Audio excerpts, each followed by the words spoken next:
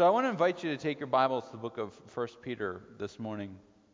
We continue to look at the living stone, an old fisherman reflecting on Christ and the church. And last week we talked a lot about our attitude toward others, toward those who do not share our faith, and some of the challenges of maintaining those relationships and making sure that what we're focused on is and if there are stumbling blocks, it's about Christ. It's not about our personality. And this morning we're going to be in 1 Peter and chapter 2 and verse 9. If you don't have a Bible, there are Bibles in the racks in front of you. You can grab them. The page number is in the bulletin where we are. And 1 Peter chapter 2, and we're going to look at verse 9. Peter speaks to the church, so to the believers, the followers of Christ. And he says this: "But you are a chosen race, a royal priesthood, a holy nation, a people for his own possession, that you may proclaim the excellencies of him who called you out of darkness into his marvelous light. Once you were not a people, but now you are God's people. Once you had not received mercy, but now you have received mercy. Beloved, I urge you, as sojourners and exiles, to abstain from the passions of the flesh which wage war against your soul. Keep your conduct among the Gentiles honorable, so when they speak against you as evildoers, they may see your good deeds and glorify God on the day of visitation." Would you join me in prayer this morning?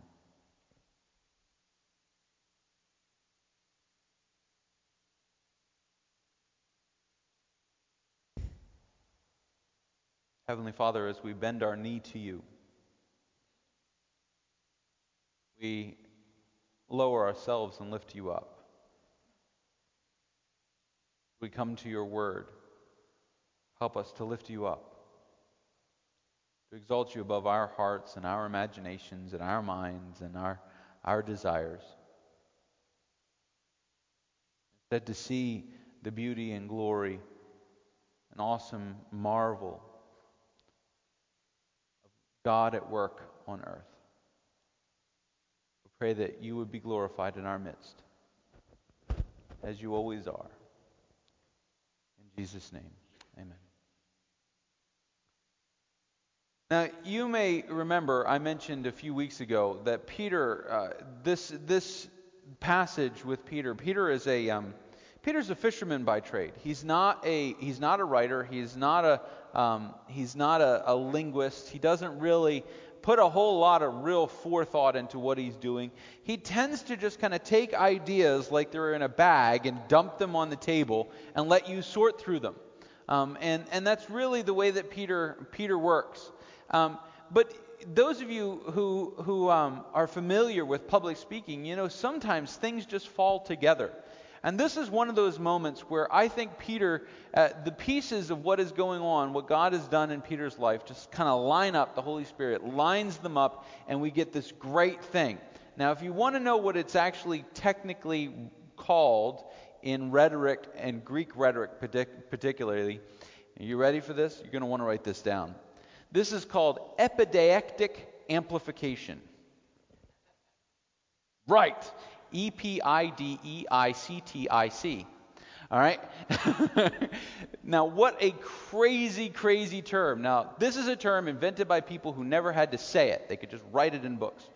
All right? But what Peter does is he creates kind of a series of steps. And each idea is tied to the previous one. It's an amplification of the previous one.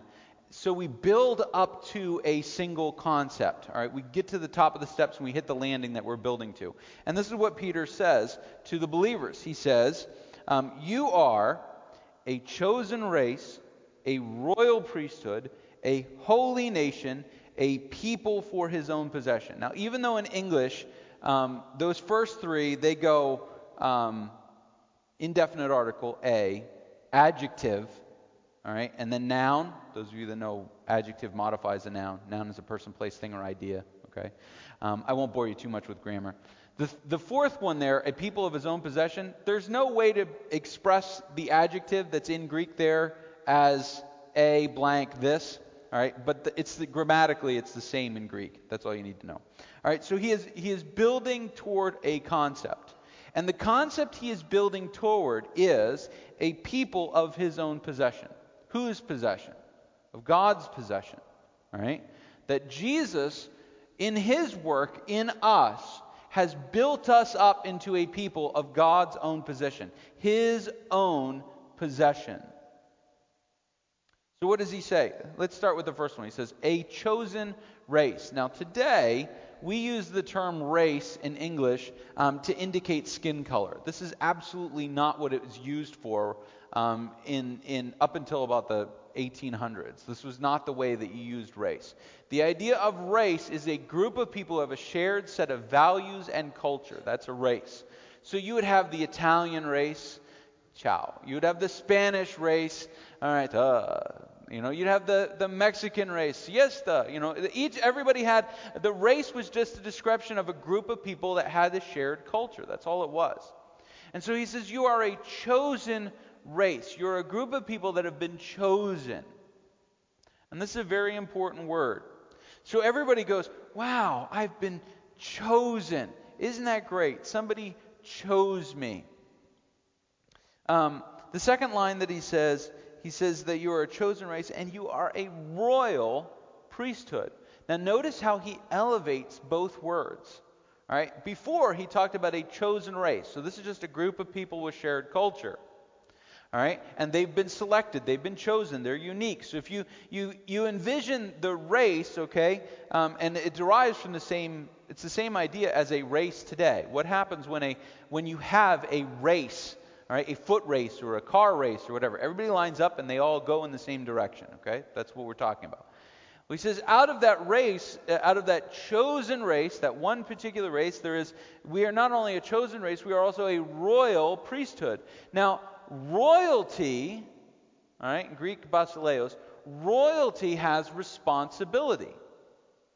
See, if you're chosen, that's somebody bigger than you picks you for something. All right? Red Rover, Red Rover. How many of you guys remember playing that game? Red Rover, send Billy over. And then you would lock your arms and try to clothesline Billy. All right? The years when children's games involved actual violence. All right.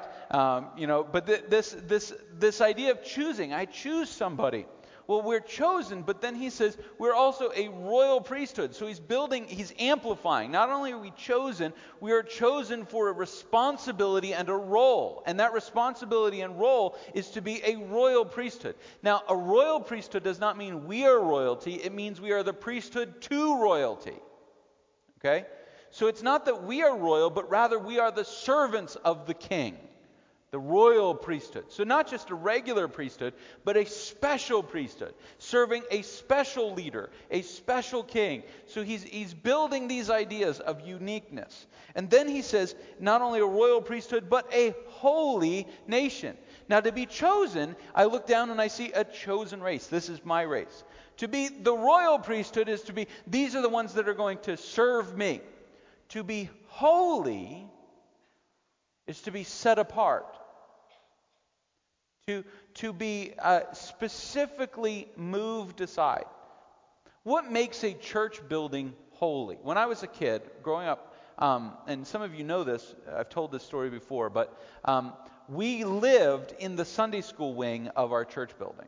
They had actually converted it into the parsonage. My dad was the pastor. They couldn't afford a house, so they built basically a big apartment for the family to live in the Sunday school wing. I mean, it actually, our house joined the auditorium of the church building, the sanctuary of the church building, through our guest room. All right? So naturally, we as children, we really revered that auditorium. We played in it all the time. We were in that auditorium all the time. The pews doubled as barbed wire for us to crawl through enemy lines. All right, and so we were crawling. We used to have hurdle races on the pews. Children, you're not allowed to do this here, especially because they're chairs and they'll fall down on you. But our pews were nailed down to the ground. They were screwed into the ground. And so my sisters and I, we would try to have hurdling races from the seats of the pews over the back of the pews to the next pew. That probably did a lot of damage upon reflection. But we played in it. We didn't think anything of it. That was our playroom until my father one time caught us. Now, there's nothing worse than a pastor catching you fooling around in the sanctuary. My pastor caught us, and he administered corporal punishment upon us, and we couldn't sit for a week. And he said, "This is a holy place." We said, well, what's the difference? I mean, 4 walls, furniture, carpet. I mean, what makes it holy? What makes something holy? Is it just the place? Is it that it was built on some kind of sacred apex of spiritual energy? No. What makes it holy is that it's been chosen and set apart for a holy purpose. Now, some of you remember back in the day, church culture was you didn't come into the auditorium or the sanctuary until you were ready to sit and pray and think and be focused on what God is doing. Now, I think sometimes that can be taken to an extreme, but we can take the casualness of our attitude to our faith to another extreme and say, oh, nothing is holy. Everything is open for use, and it doesn't really matter. Oh, well, we need to have a drink. Go grab the communion cups, that kind of thing. We would never do that, by the way. As amusing as it might be, Tom can tell you stories about things we as kids used to do with communion cups. It wasn't sanctified at all. Where was I? Oh, yeah. Things that are holy. Something is holy because it is intentionally set apart to be holy. A holy place is not holy because it has some kind of mystical energy. A holy place is holy because God has chosen that to be holy. And a holy nation is a nation in which God has chosen to set apart from everyone else.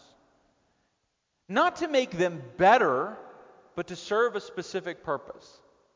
Things that are holy are set apart to serve a specific purpose. So we are a chosen race. We're a royal priesthood. We're a holy nation. And then he compounds and he says, a people for his own possession. Now I'm going to tell you something. When God wants to own something, when he wants to take active ownership. Now God is the sovereign of the universe. He owns everything. All right? But when he takes something to have an active ownership in that thing, a people of his own possession, he chooses, he appoints a royal priesthood, and he sets apart. And we as believers, we are designed from the ground up by God to be his possession. You say, but we're broken, we're flawed, we've got issues, we've got problems. I don't feel holy. I don't feel like a priesthood. I don't feel like a chosen race. I don't think that I should be. But the fact of the matter is, if in the course of your life you came to faith in Jesus Christ, you were chosen by the eternal God to be a part of his own possession. You are a treasure to the Creator of the world. When people say, well, I just don't feel, I don't feel important, I don't feel special. And you know what? The vast majority of us, we feel like that on a regular basis. The vast majority of us feel like the pinky toe of the body of Christ. Little, insignificant, or better yet, the gallbladder, or the appendix, I'm just a part of things, but I'm not really that important. I wouldn't be missed, And we have a faulty view of ourselves because we identify ourselves by the way we see ourselves rather than by the way that Christ sees us. We need to understand that God, in his sovereignty, some way or another, and we don't really understand all of it, he chose you to be a part of what he's doing. And you have been chosen and selected for one purpose and one purpose alone. This is one of those moments where I think something happened in Peter's life that it resonates. I don't even know that he was conscious about it, but it sticks in his head and he expresses it.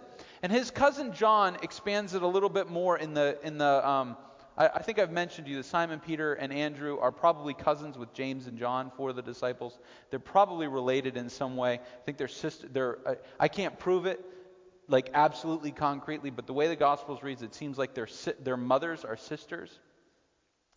But John was one of Peter's closest friends when Jesus was there on earth. And John, who writes the Gospel of John, records an event in Jesus' life in John chapter 11 where Jesus resurrects one of his closest friends, Lazarus, from the dead. All right? And I think that episode exists in Peter's conscience when he writes the next line. You are a chosen race, a royal priesthood, a holy nation, a people for his own possession, that you may proclaim the excellencies of him who called you out of darkness into his marvelous light. There are only a few moments in Jesus' life where he calls someone out of something. And one of the most significant moments is in John chapter 11 when Lazarus, his friend, has been dead and buried for 3 days, and he tells the people there, he says, roll the stone away. And they roll the stone away, and he calls Lazarus back from the dead. Well, what's it like inside that tomb? It's dark. What's death like? All right, in our thinking, death is the end, right? When you're watching a movie, what do people do when they die? They almost always, in a movie, they always close their eyes or their eyes glaze over, and they pass on. And then usually the film fades, right, to black. Because we think of death as darkness, right, don't we? And so, and the Jews viewed it that way too. I mean, they saw it that way. So when Jesus calls Lazarus out of the tomb, what is he doing? He is calling him out of darkness into his marvelous light. All right? Now, here's the deal. You guys know in the Gospels read about the triumphant entry. Jesus comes to Jerusalem and people are throwing palms down and they're putting their clothes down for him to walk on. You ever wonder why they're doing that? You need to understand this. On his way to that day, Jesus healed 2 blind people, all right, who had been born blind, and he raised Lazarus from the dead. So when Jesus shows up in Jerusalem, it's not just, oh, look, there's Jesus. Let's throw stuff in the... He's got a guy who was dead walking ahead of him going, Jesus is coming. Jesus is coming. You'd throw palms down too. All right? This is a big deal, and I think it sits in Peter's mind. I think to Peter, what God does for us, what Jesus did for us as followers of Christ, is he called us out of the darkness of death into the marvelous light. And our job is to go before him proclaiming that truth. I was in darkness, now I am a light. What does the Apostle John call Jesus? All right, in the verses that we read earlier at the beginning of the service, he is the light of the world. He is the presence. He is that which makes manifest. John always uses this term. John describes how Jesus came into the world to make manifest the condemnation that we already lived in John chapter 3. He says, all I did was show you what was already a reality. Out of darkness into his marvelous light. And the word here that's used, that you may proclaim his excellency. This is really a great line, and it's worth remembering. But the idea here in Greek is literally the proclamation of his honor and his, this is weird and it's going to come off wrong, but his magnitude. Now, what do you mean? What do I mean by that? I mean this. This is the man. What would happen is that an ancient king would be coming to a town. Right? He'd be coming to visit. And back in the days before we had C-SPAN to tell us what to believe, he would be coming to town, and the people that would come before him were always the people who had either been honored by him or been defeated by him, and they would walk to the city gates. This usually happened in Rome, but it happened in other towns as well. They would come through the city gates, and they would proclaim, "This is the man, ego homo." This is him. All right, this is the guy. This is the man that you need to notice, you need to pay attention to. And here are all the reasons, tick, tick, tick, tick, tick, that he is worth noticing as the man. He is the man. And the Apostle Peter uses that same term in Greek for our lives as God's people. We are chosen to declare that Jesus is the man. We are chosen to declare it by what he has done in us to bring us from darkness into light. It is extraordinary, I think, that we live in a world and a culture which has conditioned Christians to be either consciously or unconsciously ashamed of the one we put our faith and trust in. That one of the last things that we bring up in a conversation with someone is our identification with the one we believe to be the creator and redeemer of the universe. Oh, you're a Christian? What a surprise. I knew all these things about you, but I didn't know that. We've been taught in our world that religion is not something that you share with the general public. You don't talk about it. Don't talk about your faith. Nobody wants to hear about your faith. Now, I know that I get paid to talk about my faith, all right? So put that disclaimer out there. But the reality is, it defines who I am. I don't know that I could have a conversation with somebody for more than 5 or 10 minutes before they figure out I'm a Christian if I don't say it right out front. Now, I'm not quoting Bible verses like, how are you? God so loved the world that he forgave. I'm not doing that. It's just part of who I am. I have to consciously, in conversation with somebody, I have to consciously make sure that they don't that I remember they may not understand some scriptural thing that I say. Because as hard as I want the Word of God to be in my vocabulary and in my breath and in my moments, because I think that's the way it was for guys like the Apostle Peter. I don't think he sat around, got up in the morning and said, today I'm going to tell people this part of Jesus' life. I think it was just part of who he was. And he wasn't ashamed of it. He was martyred for it. But it was part of who he was. We really truly believe that we have been chosen, that we are priests to the King, if we are a holy nation, if we are God's possession. That transforms not just the way I live, but it transforms the way I talk and the way I act and the way I move. And I don't have to be intentionally. I'm not advocating being abrasive Christians or caustic or walking around with sandwich signs proclaiming the end of the world or anything like that. There should never be any doubt or equivocation about who is the Lord of your life. Who is the master of your destiny? If we have truly been called out of darkness into the light, if we have been truly resurrected by Jesus Christ, then it transforms who we are and how we live. I often encounter Christians. I want to put this the right way so that I'm not offending people. So if I offend you, that was not my intention. I often encounter Christians, and the impression I get from those Christians is they would be the same person whether they were Christians or not.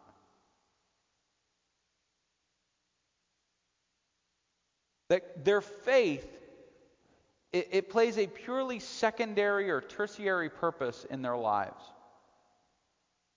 That if they were a amoral punk who ripped people off before they became a Christian, and they're still an amoral punk who ripped people off after they became a Christian, notice I put the little quotation marks in.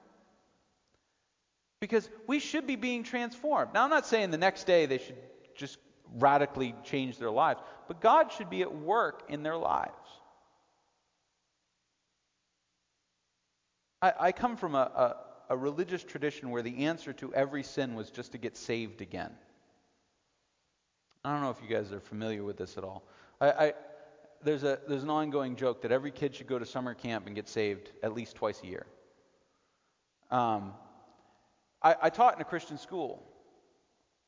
And in that Christian school, the answer for all of the high school students, the answer to any sin that they got caught in was to go to the pastor's office, to tell him how sorry they were, to allow him to share the plan of salvation with them, and to pray a prayer. And therefore, what they had done before was before they were Christians, so they couldn't be held responsible for it.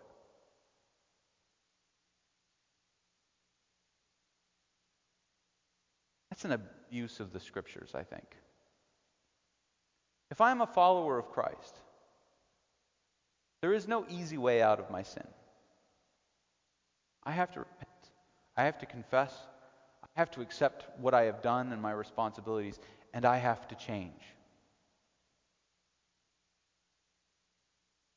If I truly have been brought out of darkness into light, then my life is destined to proclaim His light. And when there are spots of darkness in me and in my being, I recognize them as such, and I say, those are not Christ. And I set them aside, and I repent and confess, and whatever is required of me in order to get that out of the way, so that what people hear from me is the proclamation of His marvelous light, the resurrective work in my life. God can be glorified even in my weakness, because when I am willing to admit that it is my weakness and not His, He shines forth.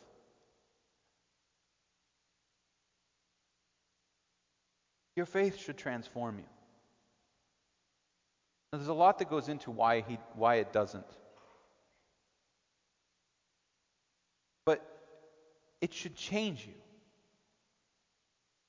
That's what Peter says. He says we don't have the opportunity, we don't have the privilege, we don't have the responsibility, and I know this is very unpopular among some Christian authors, but we do not have the right to live our lives the way we want to live them. If you are a follower of Christ, you are called to proclaim the one who brought you out of darkness into light. And that's hard. Christianity is not easy. Our faith is not simple. It is not once and done. It is not just a matter of going to church and praying. It is not a matter of just being able to read through your Bible once a year. All those things are good things, but that's not what our faith is about. Our faith is about a transformation, an interaction with the one who has resurrected us to proclaim Him, to proclaim His light. And join me in prayer.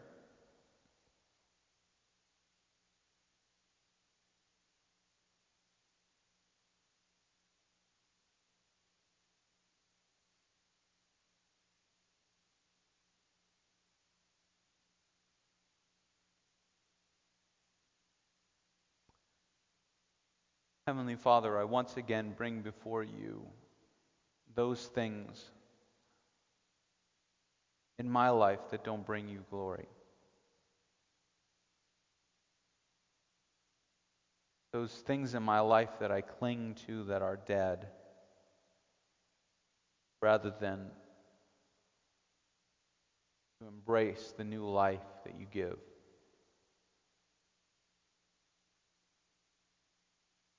Father, I ask that we as a people would constantly know and reiterate and re-know your glory. That as we gather on Sunday mornings, we are charged with not just doing something good for church, but we are bringing praise to you. We are manifesting your light. We are manifesting the darkness around us.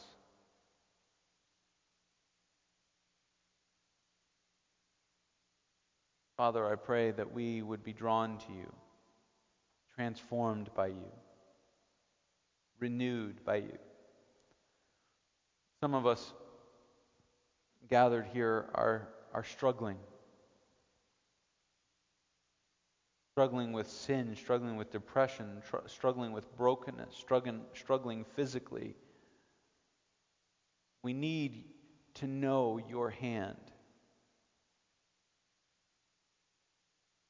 We need to know your healing. We need to know your grace. We need to know your power, that we might manifest and declare and proclaim your light.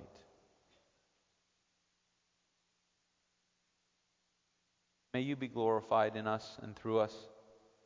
May those around us see the gospel in our actions, feel the gospel in our hands, hear the gospel in our voices.